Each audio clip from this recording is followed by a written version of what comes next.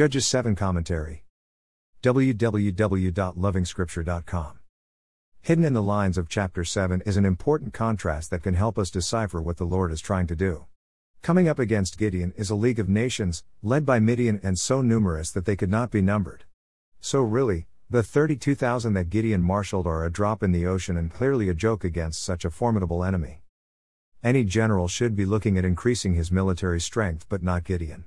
The Lord's instruction to Gideon is the very opposite: you have too many men. I cannot deliver Midian into their hands, or Israel would boast against me, my own strength has saved me. While Israel is looking at physical deliverance, the purpose of this victory is deep. The Lord wants to re-establish his name again in Israel. The Lord wants to be the only hero.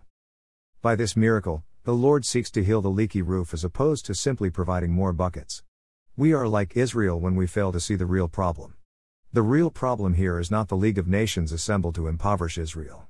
The problem is a lack of an acknowledgement of who God truly is among Israel. So the victory is designed to elevate the name of the Lord. If my people, who are called by my name, will humble themselves and pray and seek my face and turn from their wicked ways, then I will hear from heaven, and I will forgive their sin and will heal their land. The key message in this story seems to be an emphasis on a return to the Lord. When the enemy attacks your income, don't see your empty bank account as the problem. Don't even see the enemy as the real problem. An obedient and humble walk with the Lord is all that is required for the battle of life.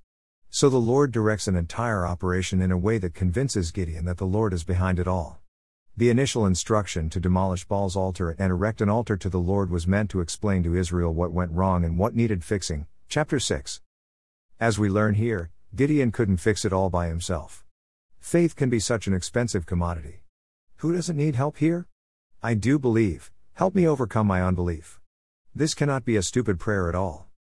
More resources visit http://www.lovingscripture.com.